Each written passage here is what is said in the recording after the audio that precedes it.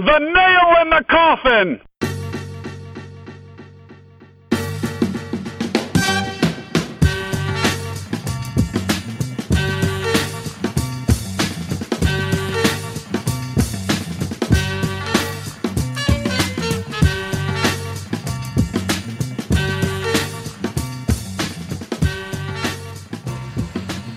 Welcome to The Nail, episode number 36. Tom Valentino, joined as always by Travis Yulee. We are recording on Thursday night. Trav, how are you feeling as we get ready to roll into the 4th of July weekend here? I'm feeling great. Tribe haven't lost in like 2 weeks. Cavs obviously got the title last week, and I think we're still probably soaking that in a little bit, but trying to make the transition into baseball, and the Indians are rewarding us for that, giving us something worth watching right now. Yeah, everything is coming up Cleveland, so it's a beautiful thing. Tribe in the process here of trying to extend it to 13 in a row. Midway through against Toronto tonight. They are playing up north of the border, but you and I have been fully immersed in the Cavs playoff run straight through right into last week with the championship celebration and everything else. It is high time for us to shift gears and focus on the Tribe, and we've got some catching up to do, but the good news is that we have a guest tonight, and a tremendous one at that. I'm very excited about this. I figured if we were going to get caught up and make up for lost time on the Indians, this individual here definitely was on my short list, because quite possibly the sharpest and most dedicated Indians fan that I know of anywhere these days. TD Dery, welcome to The Nail. Wow, that was quite an intro. Whoa, yeah, he really pumped you up there, didn't he? Well, listen, hopefully I can live up to my advanced billing, but I will agree with you. There's not many people that love the Tribe as much as I do. I mean, I know there's a few of us, but I breathe Tribe baseball, man. This is it. I bleed Wahoo red, white, and blue. So this is my number one squad. While it was great that the Cavs won, nothing would mean more to me than the World Series championship for the Indians. You, I do believe you were live tweeting an Indians game during the NBA Finals, so I don't think anybody will ever question your loyalty to the Tribe. Well, it's funny. Here's the thing: when LeBron left the first time, I kind of divorced myself from the NBA. I never loved the NBA the way I love baseball or college basketball or the NFL, and after LeBron left and the way he left, I just said, you know what, I'm done. This isn't for me. I hated the entitlement to the NBA players. I hated the super team stuff, and I was done. And when LeBron came back, I stuck with it. I did not watch until about, I bet I didn't watch more than 2 games in the first year. And then I watched the NBA Finals, obviously. And then this season, I went to one game. I watched another one on television, and then again did not pick it up until probably the Eastern Conference Finals. And sure, I got into it, and when they won the championship, I was with a big group of people, and it was great. And I immersed myself. I went to the parade just because it's Cleveland. I'm a born and raised Clevelander, so I immersed myself in it that way. But when they won, I was with people that were crying, and I was just like, all right, Cleveland, this is great, but. If the Indians win a World Series, I will sob, like hardcore sob. I'll be thinking it's true. Was any part of you a little disappointed that the Cavs won, so that like maybe the Tribe could be the one to do it? Okay, so I'll give you. I'll take that as a soft yes. First, I'll give you the political correct answer. I just wanted one for Cleveland, and it was great that it happened for Cleveland. Yeah. Now, deep down, part of me was, I'm not going to say upset, because it's great. It really is. But yeah, I wanted the Indians to be the one. Of course I did. I mean, I just, now I feel like if the Indians do win, it won't mean as much to the city. Like this Cavs team, these guys are gods for life. All of them, all the way down to Sasha Khan. These guys are gods for life. Let's not get crazy. I will tell you, okay, you remember the 95 Indians. I don't know how old you guys are, but I'm 40 years old, and I could name you still to this day the 95 Tribe. I was, my freshman year in college. I can tell you the batting order right now, right? For sure. Everyone's going to remember those 15 guys forever on this one particular Cavs team. But, I don't know. Yes, I wanted it for the Indians first, but whatever. I'll take it second. I'll take it third, whatever it have. I just want one before I die for the Tribe. That's it. Well, here's the thing. The Indians might not be first, but they very well could be next because this team has just had a phenomenal first half of the year. As we had mentioned earlier here, 12 wins in a row, out in first place in the AL Central now by 6 games, I believe, over Kansas City. TD, let me ask you, did you ever envision that the Indians would be in the position that they're in right now midway through the year? I thought we were going to – here's what I thought going in. I had us being about an 85-win team, and mostly because of the pitching. I thought our rotation was going to be fantastic. I didn't realize that, that Cody Anderson was going to completely implode, although I did say all winter that he was the guy to deal for a bat because his stock was never going to be as high. But I thought we'd be hanging around. No way did I think we'd be 17 games over 500 on June 30th. And anybody who tells you that they thought that, give me whatever you're smoking because they're just not happening. Yeah, especially considering how the Tribe have started in the last few years. I mean, they've always been notorious slow out of the gate and kind of pick up steam as the season goes along. So, and we said that when we previewed the season a few weeks ago. Like, yeah, if they just need to come out and not put themselves in a 10-game hole. I don't think, Tino, I don't want to speak for you, but I think if you told me, yeah, there'll be 17 games above 500 at the end of June, I would have said, yeah, you're nuts. I'll take it, but I'm not sure I'm buying it. I never would have expected them to be this far above the 500 mark at this juncture. But if you recall, and I mean, you mentioned a few weeks, it's hard to believe that this season's kind of flown by. It's been a few months since we really dove into the Tribe head first when we were doing the preview and whatnot. But I was bullish on them. I did think that they could win the division this year. But again, like I think just about everybody else, I kind of figured hang around, and then just try to get hot down the stretch, maybe make a trade at the deadline. And, that's something that we could certainly dive into as we go along here. But TD, let me ask you this. I mean, the Indians right now, at their current winning percentage, they're on pace to win 99 games by the end of the year. How sustainable do you think this model is for them and the way they're playing? Okay, so obviously they're not going to sustain, a 12-game winning streak or whatever. That's obviously not going to happen. But you play 500 ball the rest of the way, and I think they'll win 90 games if they play 500 ball the rest of the way. That's at this point, the way the AL Central is, 90 games is going to win you that division. I mean, the White Sox have fallen off. They even brought up one of their top prospects today. First game broke his foot. Matt Davis, their first game. I don't see them as a threat. The Tigers pitching is just it's not there. And while they have that great lineup, they got injuries with JD Martinez being out.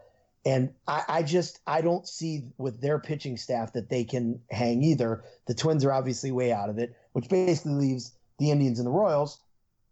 And you match up the Royals starting rotation to the Indians starting rotation, I think their best starter would be fifth. Ian Kennedy is their ace, right? I don't think that Ian Kennedy and Josh Tomlin to me are not that far off. You know what I mean? Because right now, to me, as much as I love what Tomlin's doing, I still think Bauer's got a higher ceiling, obviously. And the way Bauer's pitching, if the playoffs started tomorrow, I would put him fourth. But knowing Tito, he would probably start Tomlin. But that Royals rotation, just you're not going to get on a long winning streak when you have a rotation like that. Not to mention the fact that they got Moustakas, who's out for the year. Lorenzo Cain, the other night came up lame, grabbed his hamstring. Next morning, he was placed on the DL. You don't know how long he's going to be out.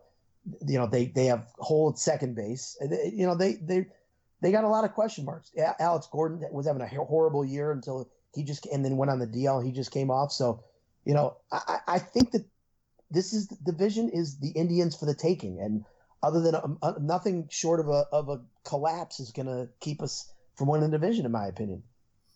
You just said if the Indians go 500 the rest of the way, they'll win 90 games, which is great. With their pitching staff, I feel like 500 would be a huge disappointment. Sure, and I agree. But what's yeah, great about that's something to shoot for. But you got to think that they're expecting to finish way stronger than that. Sure, and I was just basically talking, if they play 500 ball, they're going to win this division. I think the best part about this rotation is with all 5 guys basically pitching, 7 innings plus, they're not going to get into any prolonged losing streaks. There's no possible.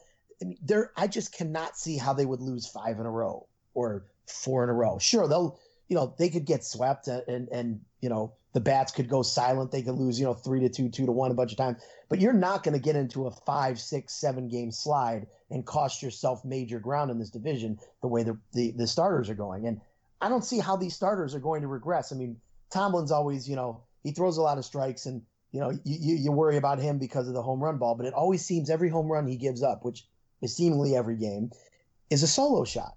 He's, Bauer could fall off, but again, these top 3 are so terrific. I just don't know how they're going to go into any prolonged losing streaks. And it's really crazy that if you look at it, like I think I saw on Twitter today that the entire starting rotation combined is making $13.5 million this year. And I think all of those guys are locked up for a while, right? Every one of the guys in the rotation is locked up through 2020 at least, except for Tomlin, who has got a team option they signed him in this offseason for 2 years and 5.5 per, which is a big nothing. I mean, if Tomlin hit the open market today, he's catching 10 to 12 million per, and he got a team option for him in 18. So basically you got all 5 guys through 18, 4 of your top 4 through 2020. So, this has all the makings of a long run, boys. That is music to my ears, and I will tip my hat to the front office. I know they catch some flack here and there in the past they have, but they're definitely doing something right with building this pitching staff. Just phenomenal. Let's talk about the lineup a little bit. What have you seen as being some of the biggest keys to putting runs on the board so far?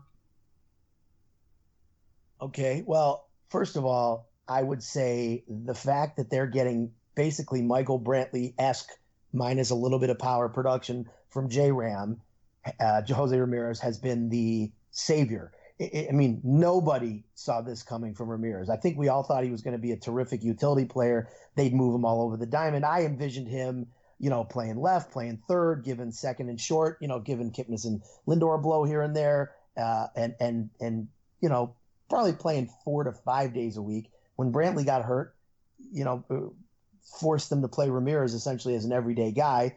And with, the Almonte suspension with Rajay playing mostly center and then he had Naquin coming up, Ramirez has gotten so many at bats and he's been incredible. So between him, the production you've gotten from Napoli, which again, Napoli's been a great player. You hear this a million times from about a million players every offseason. He's in the best shape of his career. Napoli truly, this is the healthiest he's been in about 3 years. If you would, he's staring 40 and 100 right now, which is incredible. He's been better than any of us could have hoped for. He's given you the production that you thought Brandon Moss was going to give you last year. He is the long-awaited right-handed power bat that we've been screaming for years. That's right, the right-handed power nap. I mean, he's fantastic. And then, Rajay Davis, again, and I tweeted this earlier tonight, nobody saw this kind of production from him. 35 years old, leading the AL in steals. I think he's got 8 or 9 home runs at this point. He had that hot streak about 3 weeks ago. He's been terrific. And Naquin, who saw Naquin coming up and hitting, 350? He's the BABIP king. I mean, I've never seen someone hit like this.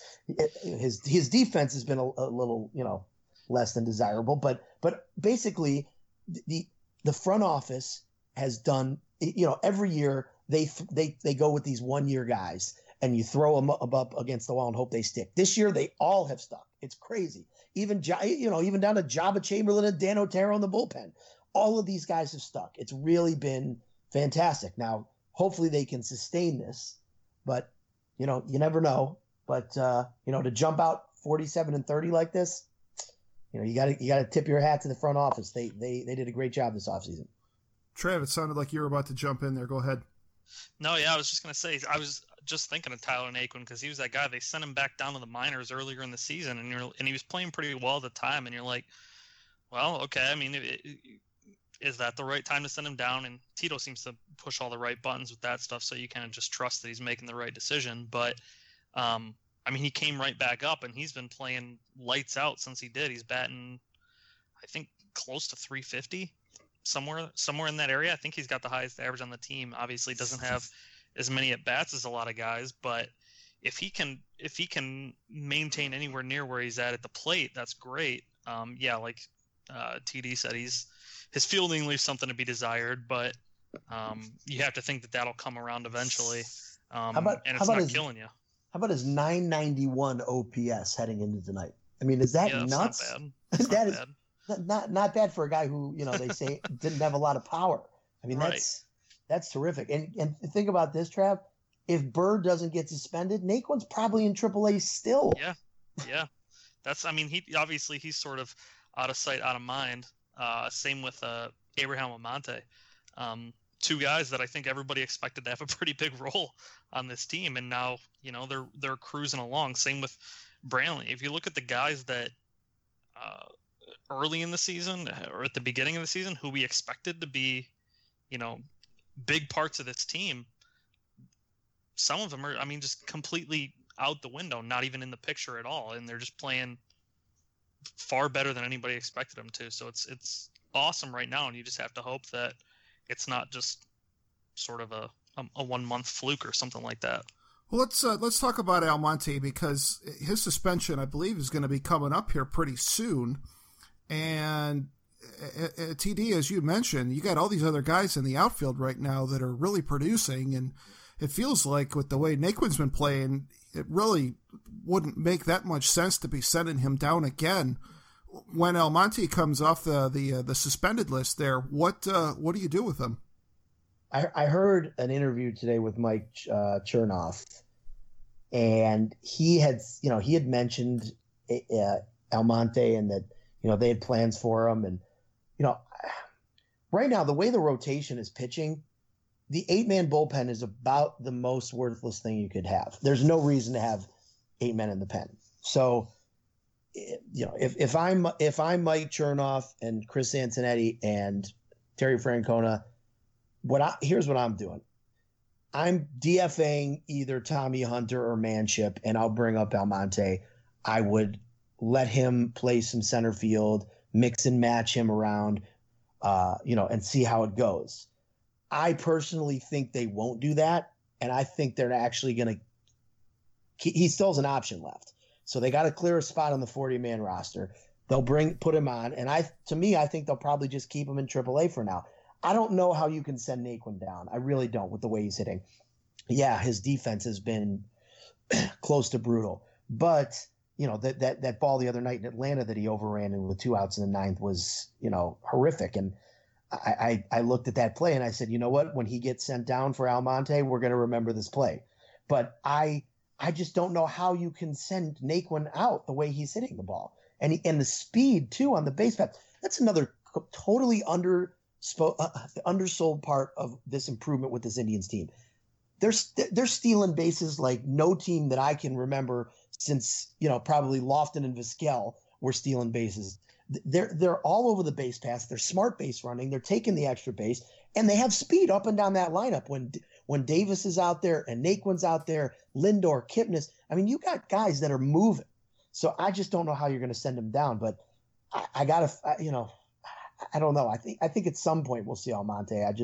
I'm hoping that they either, DFA one of these relievers they don't need, or keep Almonte in AAA. Well, not to further complicate matters, but another outfielder who could be hopefully rejoining the team sooner than later, Michael Brantley. I think we've only seen him for about 11 games this year, but I do think he is rehabbing. Last I had heard, it sounds like might be starting to get close. Do we think we're going to see him sooner than later?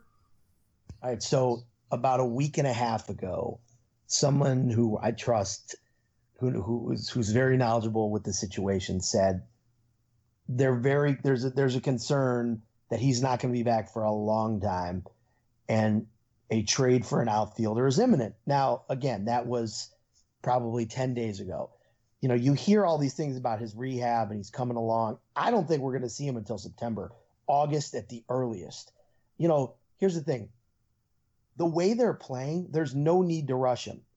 I know if you're going to need him in October, obviously, and trust me, I want Michael Brantley back. Don't get me wrong. He's the best player on the team. I want him back. But they rushed him the last time, and look at what happened. I think they are going to be very, very certain before they bring him back. And I wouldn't be surprised if we didn't see him until September, late August or September. So when that happens, you know, in September, it's an expanding of the roster and it's not a big deal. If Brantley were healthy right now, yeah, you can send Naquin down. I could understand that. But I don't know. It'll be interesting to see when he comes back. Let's say August 1st, he's 100% healthy and and he's ready to come back. It'll be very interesting to see how Tito juggles all these guys. It'll also be interesting to see if Lonnie's still hitting the way he is at that point in the season, and if Ramirez is still hitting the way he is, and Naquin's still hitting the way he is. You kind of wonder how they'd be handling the Brantley thing if they weren't, 6-7 games up in the division and playing lights out. And, the offense seems to be it's weird because if you look at the offense and you watch a game, it seems like they're putting up 3, 4, 5 runs every game, and the offense is clicking. But if you look at their offensive stats, none of the individual guys is, jumps off the page at you. Obviously Lindor's having a hell of a season, but overall it just seems like every night it's a different guy that kind of jumps up for you and gets a timely hit or something like that, which is great. You kind of wonder if Brantley was healthy, or say he was close, does working him back in and maybe sending someone like Naquin down, does that mess with that chemistry? Or, especially 2 months down the road, say that they're still playing really well 2 months down the road, if he's better at the end of August, early September, how does that mess with what you've already been building on all season? Hopefully it doesn't, but I feel like, personally, that's one of those things that's sort of overblown and people always make more out of that than it really merits. But the way that they're playing right now, you almost don't want to mess with what they have too much. So, I don't want to say Brantley not being there is good, because it's not, but I think we're seeing it from Naquin. And I don't know, is there anyone else that could even be sent down for him? Like, I know Michael Martinez is still up, I think, right now, right? Would he make sense to send down instead of Naquin, because Naquin is playing so well? The only problem is you're leaving yourself real short there in terms of, guys who can play other positions. You're basically at that point, Ramirez is your only guy who can move around the diamond, and everybody else is a one-spot guy. I mean, I think Michael, they could send out Michael Martinez when they bring up Almonte too. I mean, to be honest, I wouldn't be, Tito loves those multiple position guys. So couldn't Jose Ramirez do that if they bring Brantley up to go in the outfield? Couldn't Ramirez that's what jump into those infield positions? Oh yeah, that's what I was saying. But you're leaving yourself short in terms of Ramirez is the only guy who can move around the diamond. And I know they like having multiple guys that can do it. Like last year, you had Aviles and Ramirez together. Now he's got, that's why Martinez is up with Ramirez, if you think about it. But it's a nice problem to have that we're hoping that our best player comes back and well to build on our 6-game lead that we have now. And I don't know. I mean, Martinez is obviously the guy you can get rid of, but I don't know. I knowing Tito and the way he likes flexibility, I feel like he'd keep him around. But you think Naquin would be the more likely guy to go down then? Probably, but if we could only have one extra roster spot. Yeah. Can we just hide one in the locker room, just change it day by day? Well, to me, and this goes back to Almonte, let's just put Almonte in AAA, and let's say Brantley comes back. Again, I go back to the fact that you do not need an 8-man pen. There's no reason. That's fair. I mean, I saw something today. Zach McAllister, who has thrown 7 pitches in 14 days. It's crazy. 7 pitches in 14 days, right? And the other night, what night was that? Where whoever the starter was went 7, and he basically, he used Manship and Gorzolani. No, he went 6. I think it was Tomlin went 6. He used Manship and Gorzolani in the 7th. Only reason he did that was basically because they needed work. He didn't need to match up. And then, he used Job. We took a bigger lead. Jabba pitched the 9th. I mean, these guys are rotting out there. There's no reason to have all of them. The only problem is none of them have options. You can't. Otero's here to stay. He's not going anywhere. Jabba's been good, but again, that's somebody who has no options left. Manship's got no options left. McAllister's got no options left. Hunter's got no options left. Excuse me. So one of those guys is going to eventually have to get DFA'd. And to me, Hunter or Manship would be the guys I would get rid of. One of those two. All right, so we had talked a lot about Brantley and Almonte and all these other guys that could be, figuring into the mix here. I think the other thing that we're going to have to be looking at is we're only about a month away from the trade deadline, and it definitely seems like the Indians are going to be buyers. How much does Brantley's injury situation shape what the Indians are going to do at the trade deadline, TD? And what do you see as being their biggest priorities in terms of trades? It's an interesting two-part question. The first part of it, I think regardless of Brantley, you have to bring in another outfielder because I don't know if they have any idea what he's going to be like. I don't think he's going to be totally healthy at all until next year. You just don't know. So if you want to get, there are two schools of thought. The other school of thought is you can go for, a third baseman, but there's not a lot out there in the third base in the trade market. I know that there's been some talk that Evan Longoria is unhappy in Tampa, but if you look at his contract, he's going to be making $20 million a year for the next, 4 or 5 years. And, we all know that that's not something the Indians are going to take on. And I can't see Tampa Bay trading the face of their franchise, regardless of what's going on. So, when I look at what the biggest need is, if you would have asked me 3 weeks ago, I would have told you got to get a corner outfielder with pop. But today, I would tell you that high leverage reliever should be number one priority, and preferably a lefty. The trade scenario that I've been putting out on Twitter the last few days, what I would like to see was a trade with the A's for a combo of left-handed reliever Sean Doolittle and outfielder Josh Reddick. Reddick being a rental, he's a free agent at the end of the year. Doolittle's got a contract that controls him for at least 2 more years, and I think he's a terrific, high leverage late inning. He used to close for the A's when they were good a couple years ago. Today, Doolittle was placed on the DL. Yeah, he just went on the 15-day today, didn't he? Yeah, with shoulder problems. So I'm changing my tune on that one. But I still think you got to get a high leverage reliever to help Shaw and Cody out there. Those guys, those two, while they are, still the guys you got to count on, I feel like every time they're out there, they're putting guys on base before they get people out. And that's, I'm thinking long-term October here. There's a lot of guys out there in the bullpen, but who can you really right now feel comfortable about? I would ask either of you, who are you comfortable with a 1-run lead? In right now, if I'm telling you it's game 1 of the ALCS and we got to take a 1-0 lead and we got a run lead in the 6th and the starters got to come out, who are you comfortable with?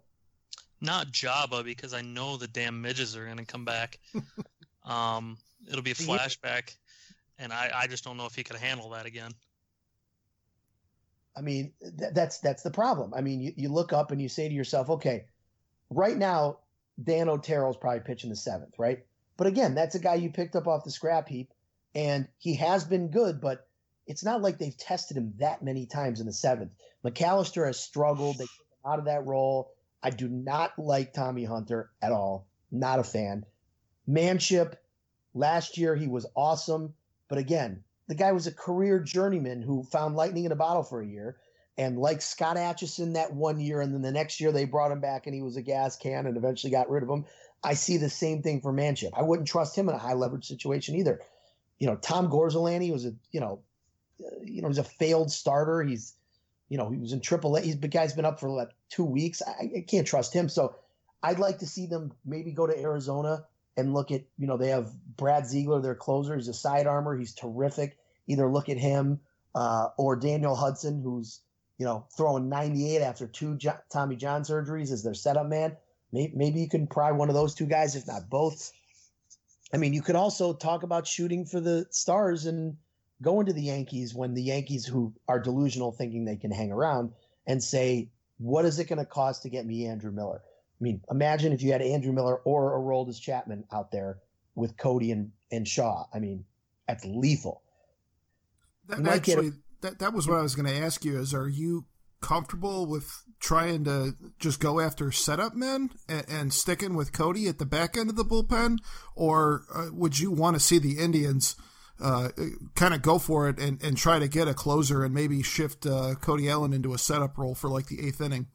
The only closer that I would want that's available would be if they got Aroldis Chapman. I would put him in the 9th. But I think Andrew Miller, if you got him, I would rather have him set up and, situationally, depending on where you are in the lineup, and, let him and Shaw basically, pick the 7th and the 8th and whatever spots. But yeah, I'm fine with he's only blown 1 save. I'm fine that he's putting too many guys on, but I'm fine with him. When Cody is a big, one of the things with him is he's got to pitch regularly to stay sharp. I mean, some of these guys are fine with it, but if you notice, you see Cody a lot of times when he takes 4 days off, he's all over the place. But when he pitches 3 times in 4 days, he is on. I mean, so I would rather, I like him in the 9th inning role, to be honest with you. But again, Aroldis Chapman, he's a rental, so maybe he doesn't cost that much. I mean, it's going to cost you something, obviously, but I would prefer it if any of these trades that they made did not involve 3 guys: Zimmer, Frazier, and Bobby Bradley. Anybody else to me is go for it.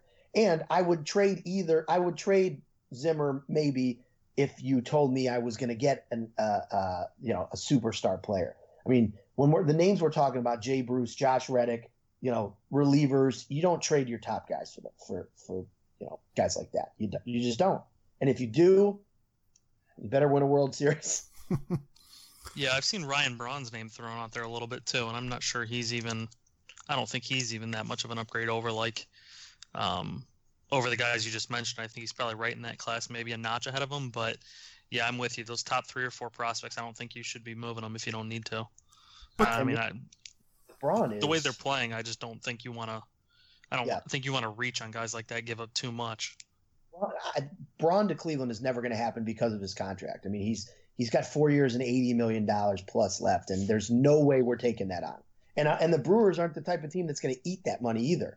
So that's Ryan Braun is oh my God, I'd love him, but it's just not happening. You put Ryan Braun in right field right now, I mean, I'd sign up for that all day, but I just not for that price tag. No way. All right, so we've mentioned Longoria and Ryan Braun as being 2 guys with contracts that are just going to be not realistic with the Indians' payroll, but it does seem like they would be willing to take on some money, right? Sure. I think they definitely are willing to. They've said so, that they're willing to take on some money. And you know what? I can't stand the Dolan's cheap crowd, but, I think it would go a long way to shutting these people up if you did add a big salaried player. I don't think it's that necessary, though. I really don't. I mean, if you get locked into the last 4 times we've gotten locked into a big bad salary, it's been terrible. Bourne and Swisher were horrible. I mean, I still say the Swisher signing was worth it because, kind of brought a little, pizzazz to the team. Excuse me, when they had Tito and, the first year. And I think it was something from a PR standpoint that was needed. And we got to the playoffs, so it was worth it. But Bourne and Swisher were disasters. The Travis Hafner extension was a disaster. And Jake Westbrook, while he was worth the money, year 1 he blew out his elbow. And by the, he did net as Corey Kluber. I'll give him that. So I just can't see them. They may Jay Bruce. Guy's got a club option next year for I think it's either 13 or 14 million, something like that. I could see them taking that on and deciding whether or not to pick up the club option for next year, and I think they would, because big money for 2 years or a year and a half is not that big of a deal. Big money for 4 or 5 years is a big deal. That's what they say in baseball. There's no such thing as a bad 1-year contract. So if I got to take on Jay Bruce at 17 million for 1 more year, I'm fine with that, as long as I'm not giving up a crazy, top prospect for it.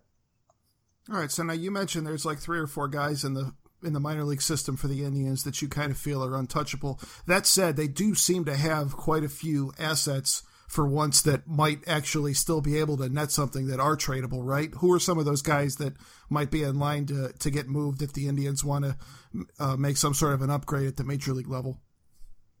Well, looking at, it all depends on how high of a level you're willing to go. Like, to me, the package should start with Eric Gonzalez, who's your AAA shortstop.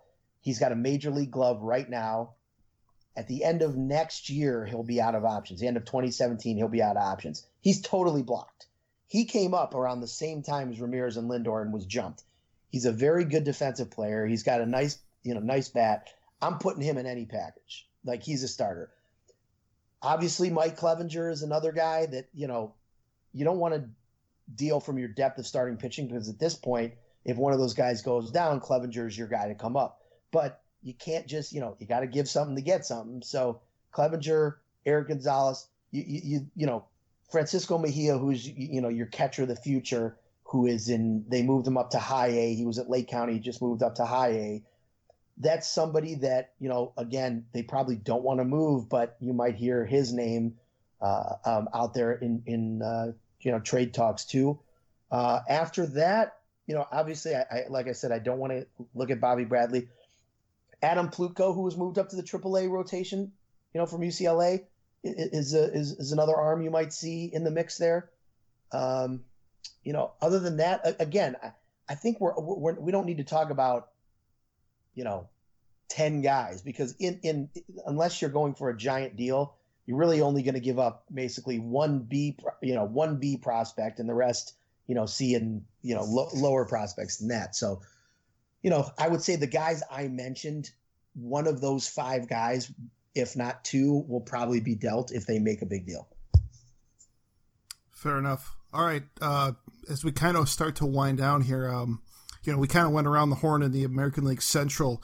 As we look at the American League overall, which teams do you think pose the biggest threat in terms of standing between the Indians and trying to win their first pennant in 19 years?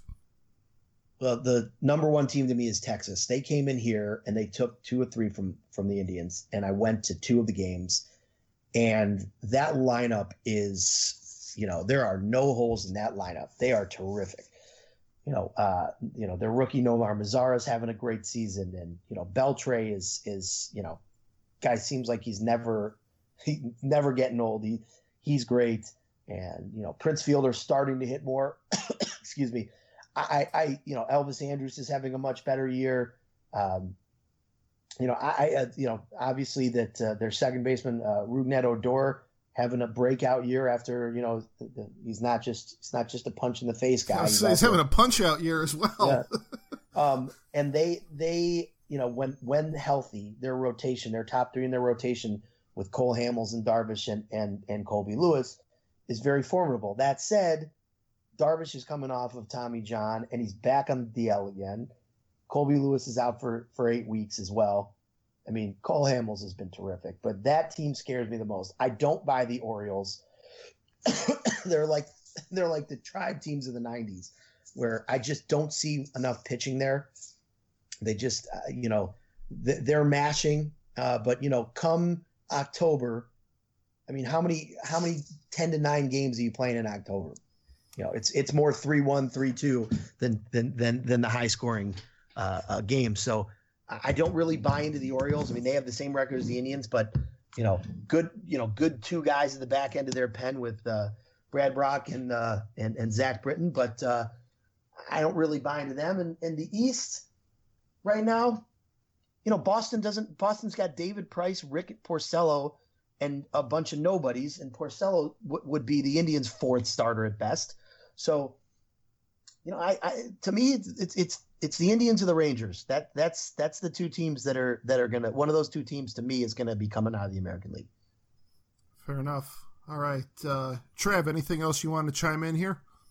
No, I think Boston is probably the one I see coming out of the East. I agree with him. I'm not sure Baltimore has staying power. Boston still hits the ball really well. They score a ton of runs. I don't know if their pitching is good enough on the back end of that rotation to keep them in a race, but their lineup is as good as any, I think, which will always give you a chance. But I have to agree. I don't think anyone from the East is really a huge threat, just because none of them have the pitching that you need late in the season to do that. So, he's right on with Texas too. Obviously, Texas is as complete a team as I think we've seen this year. But a lot of the depth, I feel like a lot of the hype this year has been in the NL. So for sure, a lot of the attention's over there, especially on the way the Cubs are playing right now. Obviously, they're just lighting the world on fire. And so, I don't know. I think the AL is kind of prime for a team like Cleveland to just keep playing consistent ball. They don't necessarily have to be lights out every night to keep winning games, and that sort of plays into their hand. And we've seen time and time again, once it gets to October, it's really about who has the best pitching. And the Indians, I feel like the Indians' rotation can line up with anybody's. Well, the Indians don't necessarily have to be lights out every single night the rest of the way, but as long as they want to keep playing like this, I'm not going to complain, because this has been pretty damn fun to watch so far, and has made for a really nice transition from basketball season. So, yeah, I was thinking today, when's the last time that the Browns were far and away the third option for people to talk about in Cleveland? Never. Yeah, this might be uncharted territory. Because, I bet if you listened to last year after the Cavs were done in the finals, I will bet you that average sports talk radio show, 1 in 3 calls was calling in to talk about who the Browns just drafted and who was going to start at quarterback and all this shit that in reality no one should care about, because, let's be honest, that team doesn't really deserve people's attention in town, but it gets it. That's another story, right? That's another story for another day. That's a whole different show, exactly. We've been fighting that battle too. Tribe no first, kidding. guys. We fight that battle, way too long. Tino and I have had this discussion many times. For whatever reason, the Cavs and the Tribe have the harshest critics, but no one gives a damn if the Browns ever show any progress whatsoever. They all show up and they all just go crazy, and it frustrates me to no end. But right now, it's nice to see that the other two teams in town are making the best of this opportunity to get themselves some attention. Well, if all goes according to plan, the Indians can continue rolling along like they have, and I think the World Series would wrap up right around the time that the NBA season for 2016-2017 would be tipping off, and we can keep the Browns right on the back burner straight through into the draft next April, and everybody wins. Wouldn't be the worst thing ever. No. All right. As we wrap up here, TD, anything else that you wanted to chime in with? No, I appreciate you guys having me on. I hope the Indians can keep this up, and I hope that people. I know I've seen a lot about the crowds. They're expecting a big crowd on July 4th, and they're expecting a lot of 30,000 pluses in this last homestand before the All-Star break. I hope that they can keep this up and they go on another tear this last week before the All-Star break and really get into there with some momentum, because they're 9-0 against the Tigers. They've owned them. You got them coming to town, and this is as bad of a Yankee team as there's been in a long time. No time like the present to capture more fans' attention by rolling along and getting big crowds. And I know I'm going. I'll be there the 5th, the 7th, the 9th, and the 10th. So I'm doing my part as always. I just hope everybody else can join me. I'm Nice. bringing my dad down there on the Friday night against the Yankees. I don't know if that's the 8th or the 9th off the top of my head, but the 8th. Yep. There you go. Yeah, we'll be down there for that one. Looking forward to it. Should be a good time. And, I'm glad you mentioned the crowds. I don't like dwelling on the whole attendance thing. I feel like it's one of those topics that's just gotten beaten into the ground. But I will say this, that it always seems like the Indians get a bit of a bump once the school year lets out, and it seems like more families are able to get down there. It's easier for them during the summertime, and the attendance in general, especially on weeknights, is better during the summer than during the first couple months and during September when school's back in session. So hopefully that'll help give them a little bit of a bump here over the next couple of months. And just the other thing, it seems like on the occasions that the Indians have had big crowds down there this year, they've performed really well, which doesn't sound like it should be a thing, but that has been a major stumbling block for the Indians, and I think it's been one of the biggest things that's shot them in the foot in terms of trying to sustain any sort of momentum at the gate, is the occasions when they would draw really well in past years. It seems like, all right, we finally got 30,000 people down here, and then they come out and get shellacked like 7-1, and they've done much better with that and rising to the occasion in the big moments, and it's been fun to watch. It has, and you're 100% right. It was like the jinx of the 30,000 plus. It's true. Like I remember a couple years ago, I went on July 4th, and it was a sellout, and they got shut out by the Tigers. Like every time they seemed to just a big crowd showed up, they would wet themselves. But this year, the Cavs have won the championship. Anything is possible. You know what I mean? Like the worm has turned, man. I really, it's all been lifted. It really has. I'll keep saying it all summer long. This is life in the new era of the City of Champions, man. That's right. I love it. Good stuff. TD, let me ask you real quick. I just took a glance at your Twitter profile here. Are you more excited for Indians playoffs or the Josh Jackson farewell tour?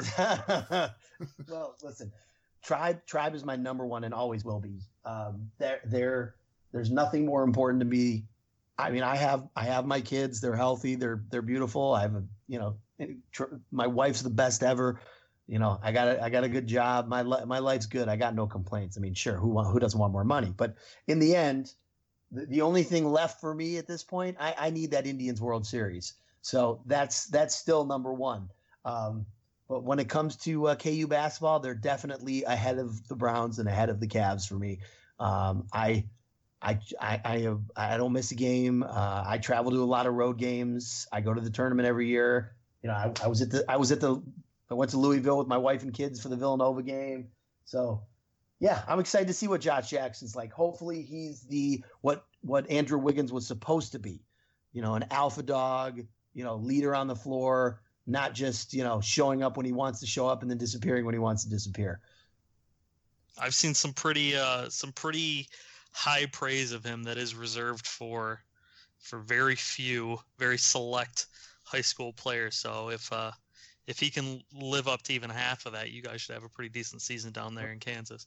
Let's hope so. I need another Final Four. It's been too long since our last one.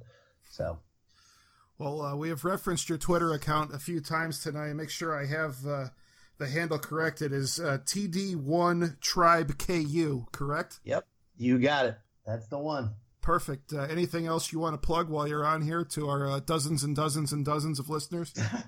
No. Yeah. All my tribe Twitter peeps. I love interacting with all of them. During the game, whether it's my girls sports yelling brutal Stephanie. I mean there's so many people that I talk to during these games now. It's great. We have our little community of about, I don't know, 25, there's probably about 50, I'd say, but I love everybody in Tribe Twitter. How ingrained are you in like the Cleveland Twitterverse? I'm Tribe Twitter, I'm deep. Cavs Twitter, I'm nowhere. Browns, I'm somewhere in the middle. Who's your least favorite? Oh my God. My least favorite Cleveland Twitter person? The Cleveland Twitter celebrity. Like in terms of who do I think is bad at Twitter or who do I find annoying? I mean, there's who talks the most and says the least? Oh God, you really put me on the spot. This feels like a very leading question, Travis. I'm slightly nervous to know where you're going with this. Tom Valentino? I don't know. No, I'm kidding. Okay, well, I can tell you who talks the most. Hiram Boyd. Thank you. There it is. I mean, there you go. No one can't talks even tell you how much he talks anymore. He blocked me, but Yeah, I don't follow him, to be honest, but he pops up in my timeline. He's all you got to do is when someone's tweeted like 1.5 million times, it's probably time to put it away. Obscene number. Yeah. No, I got lots of favorites. I love Sports Nom. My man Jeff, he's awesome. Hipster Tito, that's my boy. I mean, it's funny. It's become such a huge like Twitter.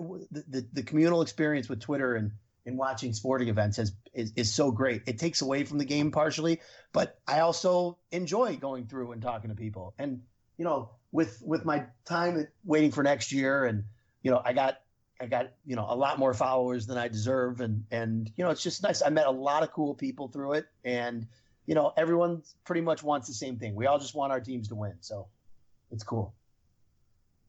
All right. Excellent stuff, man. TD, I really appreciate you joining us. We're going to have to do this again maybe as we get closer to the end of the season. Hopefully, maybe we could talk postseason. Oh, that'd be fantastic. From your lips to God's ears, man. All right. Well, everybody, we appreciate you checking out our show as always. You can always catch past episodes on our website, thenailpodcast.com. You can subscribe to our show on iTunes and Google Play Music and Stitcher. And you can follow us on Twitter at The Nail Podcast, or like our Facebook page, facebook.com/The Nail Podcast. And we will be back probably next week. We'll see how it's going there. Hopefully we're not too worn out from all the 4th of July barbecues that I'm sure will be taking place this weekend, but should be a good time. So our thanks again to TD Dery for joining us here tonight, and for Travis Yulee. This is Tom Valentino, and this has been The Nail in the Coffin. We will talk to you again soon.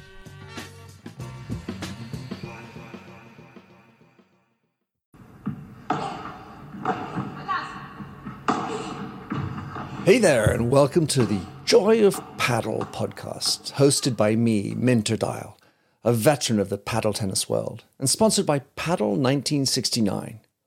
Whether you're a paddle tennis aficionado, just beginning, or have never even heard of paddle, or padel, as it's called in North America, this is an exhilarating new show that delves into the captivating stories of notable paddle personalities worldwide. In its inaugural season, you'll be treated to exclusive anecdotes, valuable tips, life lessons, and humorous moments shared by esteemed professional paddle players, industry insiders, and passionate paddle enthusiasts. With each season aligning with the Pro Tour, you can anticipate 2 engaging episodes per month. The Joy of Paddle podcast is part of the Evergreen Podcast Network, where you can find other great shows in a number of categories, such as sports, health and wellness, true crime, and fiction. To find out more about Evergreen Podcasts, go to www.evergreenpodcast.com. Vamos!